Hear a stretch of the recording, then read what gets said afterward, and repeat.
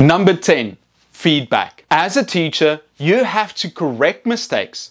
This is your responsibility. Otherwise, your students may not improve their accuracy or fluency. In most cases, we want our students to feel safe in our classes so we don't overcorrect everything they say. Prioritize the mistakes and correct the most important issues. Identify patterns in their mistakes and be realistic. Not every single error has to be corrected.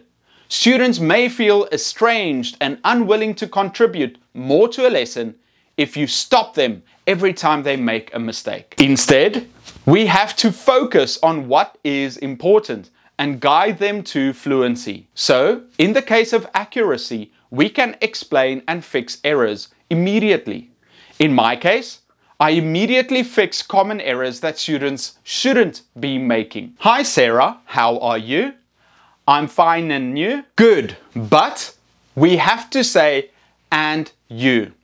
In Korean, they write and you as and you, but I want you to say and you. If we want to focus on fluency, we wait till later to help them. Let students complete their speaking, then find an unobtrusive moment to correct their error. One way of doing it is to take notes about the mistakes your students make while performing in class.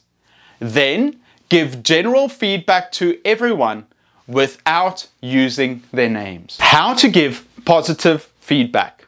I like to use the feedback sandwich. Praise them for something they did well, give them corrective feedback, and end with another kind word to keep them motivated. Thank you, David. I enjoyed your passion for the topic.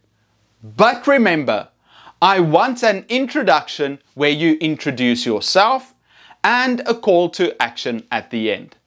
But I really enjoyed the funny pictures you chose for your presentation. Regularly check that students understand the lesson. When teachers regularly check the understanding in the classroom, students become increasingly aware of monitoring their own understanding, which serves as a model for good study skills. It also helps ensure that students are learning, thinking, understanding, comprehending, and processing at higher levels. Don't simply ask, "Are there any questions?"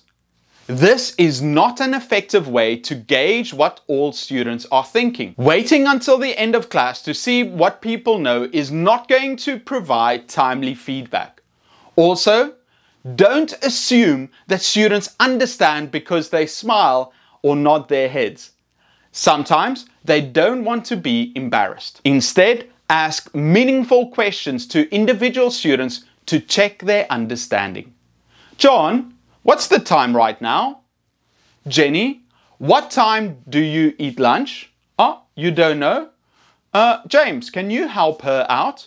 What time is lunch? Taking a moment in class to question students will not only help you see how much they understand, it gives them an opportunity to show what they've learned and places you in the role of leader, the one asking questions. To be an ESL teacher is all about being mindful.